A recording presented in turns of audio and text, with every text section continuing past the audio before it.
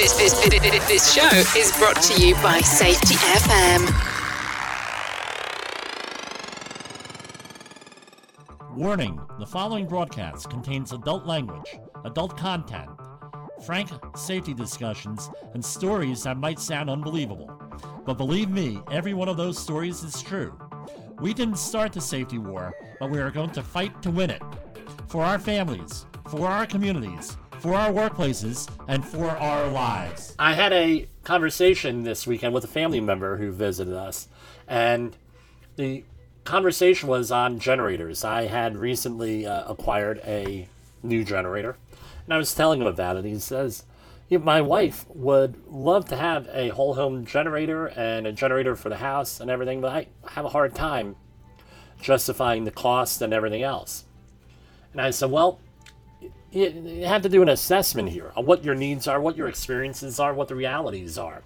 So you have, I'm going to assume that most of the listeners are on the power grid here, most of our people. That would be, we're connected to a generating station somewhere. It could be nuclear, it could be coal-fired power plants, it could be a gas-fired power plant, some type of power plant, wind-generated, solar, what have you. And now, for whatever reason, that power plant is going to go out. It could be for a whole host of reasons here. What are we talking about? We're talking a storm may come through. My biggest experience with power outage was when a storm came through named Superstorm Sandy. We were out of energy for about 11 days. The grid was down for 11 days. Fortunately, we had, and I mentioned this in previous programs, we had water, running water. Couldn't drink it, but at least you could flush the toilets, things of that nature for sanitation. But without power, what happened? Hopefully, you're going to get power restored quickly and your food and everything is not going to spoil necessarily, as long as you don't open up a refrigerator or freezer and, everything's in there. It's going to keep for some time. Whatever that is, I don't know. No, little disclaimer here, I don't know. Depends on the situations. I don't know what you have in there, so therefore I can't guarantee an outcome. So hopefully for 0 to 24 hours, what would be appropriate? Depending on the time of year, nothing may be appropriate. Okay, we're just going to ride it out. We're going to not have power. We're going to just hang out for 24 hours. Maybe you have a portable generator. You run a couple of appliances, maybe some lights. Charge up those cell phones, maybe TV. Let's say that you're assuming that you have TV. Whatever, not really a big deal. Unless you have some special circumstances, like a medical issue where you have to run medical machinery in the house, things of that nature. So category 2, from 24 to 72 or 96 hours in that range. Now you start to think, well, maybe it would be a great idea to have a generator. What do you need to think about with a generator? You just don't go out there and get a generator and say, hey, everything's great. What kind are we going to have? Are we going to have a natural gas or propane fueled one? Or are we going to have a diesel generator where usually those are trailer mounted, larger applications like big buildings? Or are we going to have portable one? Or are we going to have I won't mention the name, but there is a company that advertises in large hardware stores that has where it automatically comes on once power is lost, right? That may work for 2 or 3 days. Now, let's talk one thing, fuel. Okay, fuel. You have to figure out how much fuel you're going to need for that generator. And if that generator runs, let's say, for a gallon an hour, let's make a simple math, a gallon an hour, which would be a pretty large generator, that would be 24 hours of fuel in the 24-hour period. What would that be? 156 gallons of fuel in a week? At current gas prices, that would be a real considerable amount of money and fuel. But are you going to run it all that time? Probably not. Maybe you're going to run it intermittently, 4 hours on, 4 hours off, that sort of thing. Something you need to consider. Where are you going to get the fuel? Where are you going to store the fuel? Is it safe to even store that amount of fuel? Is it legal to store that amount of fuel with a gasoline generator? Okay, now, let's talk about propane or some type of gas hookup. Now, with propane, you have to figure out how much propane versus the amount of time that generator is going to run. And remember, you're running that on a load. How much are you going to need? And again, the same questions. Can we buy that much fuel? Is it legal to store that much fuel? Is it safe to store that fuel? Do I have the facility? So the one advantage that if you have something plugged into the gas supply for your neighborhood, which is piped through pipelines, well, you're piped through pipelines. Okay, how long, if the pipeline goes down, how much fuel are we going to have in there? How much pressure are we going to have in that system? Well, I'm told about 1 to 2 days if it shuts down. That's my research. That says on there. Thankfully, during Superstorm Sandy, we didn't lose that. But again, what are you going to prepare for? I've spoken to people that are so freaked out over small engines, they don't even own a lawnmower. They wouldn't even know how to start one up. So now you buy one. Can you maintain it? Can you start the thing? All of that goes in there. And are you relying on one person? Do you have capacity? Are you relying on one person in that household to operate this equipment? What if that person is gone? Something you need to consider. Now we get on to a category 3, where you're up to 1 month without power. Is that foreseeable? Yeah, it was here for me. That's what we went through.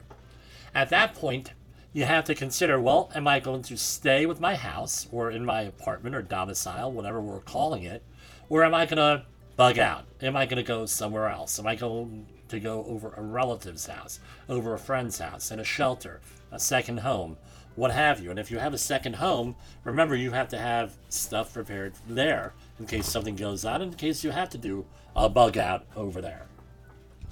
Something you need to consider, how you're going to get there. We're going to talk about that on a future program. How about in excess of 1 month? Now you're talking about a situation here. So I live in the Northeast here, New Jersey, New York, and you get this talk about off the grid. When you start to get into, over 3 days, 4 days without power, and you think that's a likely scenario, like there are some places out west that are like that, now you have to consider living and working off the grid, at least as far as energy is concerned. There are many different alternatives. One of the things is people in my area, and I don't know if this is everywhere, they put up solar panels on their house because they're able to put energy back in the grid, the quote-unquote overall grid. But they may not be able to use that energy in their own house. That only goes back into the grid, generally speaking.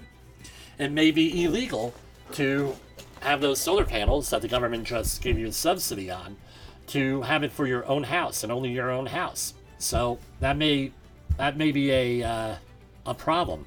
How are you going to set up those solar panels? The other thing is they do make solar generators where you hook up a power bank to that solar panel and you have enough energy run off of that power bank. Some of my projects run off of power banks. Prior to us getting electric on the project, they work pretty well. But again, what are those power banks good for? Is it a battery that's only going to run for an hour for some lights, or is it going to be something longer for 3 or 4 hours? Some of the other alternatives, some of the other things, wind power. That's making it come back in a lot of areas of the country, is wind power. What's my point on all of this? You need to plan out for it. You have to figure out what's going to work for you and what you're going to be able to manage, and other people in your household are going to be able to manage with power. Another thing to consider, wood burning or coal stoves and furnaces and things of that nature. Some areas of the country, you cannot have a coal or wood furnace for a house without a permit. Fireplace is fine. A furnace, and they do make them, even here in the Metro New York, New Jersey area, they still make wood, and it's illegal, and coal furnaces for houses. But you need a permit.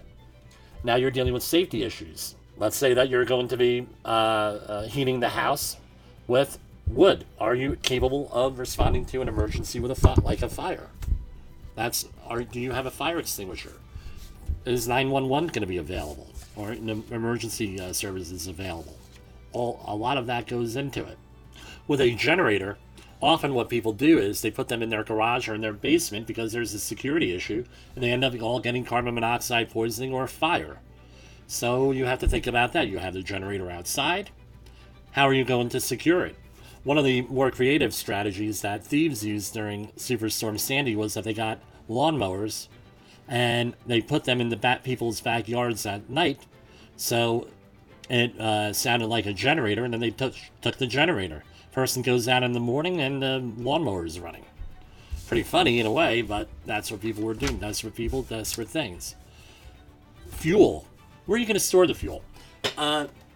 So, for example, during Superstorm Sandy, people, and I'm not going to give people ideas on what people do, but where people were transporting fuel unsafely and bringing it into the inner city to run generators in New York City and in other areas that did not have fuel, that had fuel shortages.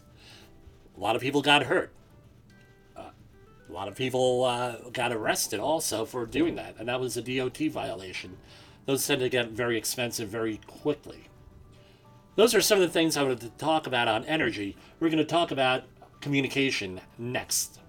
And let's not forget, assess, analyze, and act accordingly. You got to know what situation you need to be in or what you need to prepare for to win that safety war during a disaster. In the professional safety community, communication and planning are just a few keys to your program's success. The question many practitioners have is, where do I start? Dr. Jay Allen, the creator of the Safety FM platform and host of the Rated R Safety Show, has built a global foundation to help you along the way. Go to safetyfm.com and listen to some of the industry's best and most involved professionals, including Blaine Hoffman with the Safety Pro, Sam Goodman with the Hop Nerd, Sheldon Primus with the Safety Consultant, Jim Pozell with Safety Wars, Emily Elrod with Unapologetically Bold, and many others.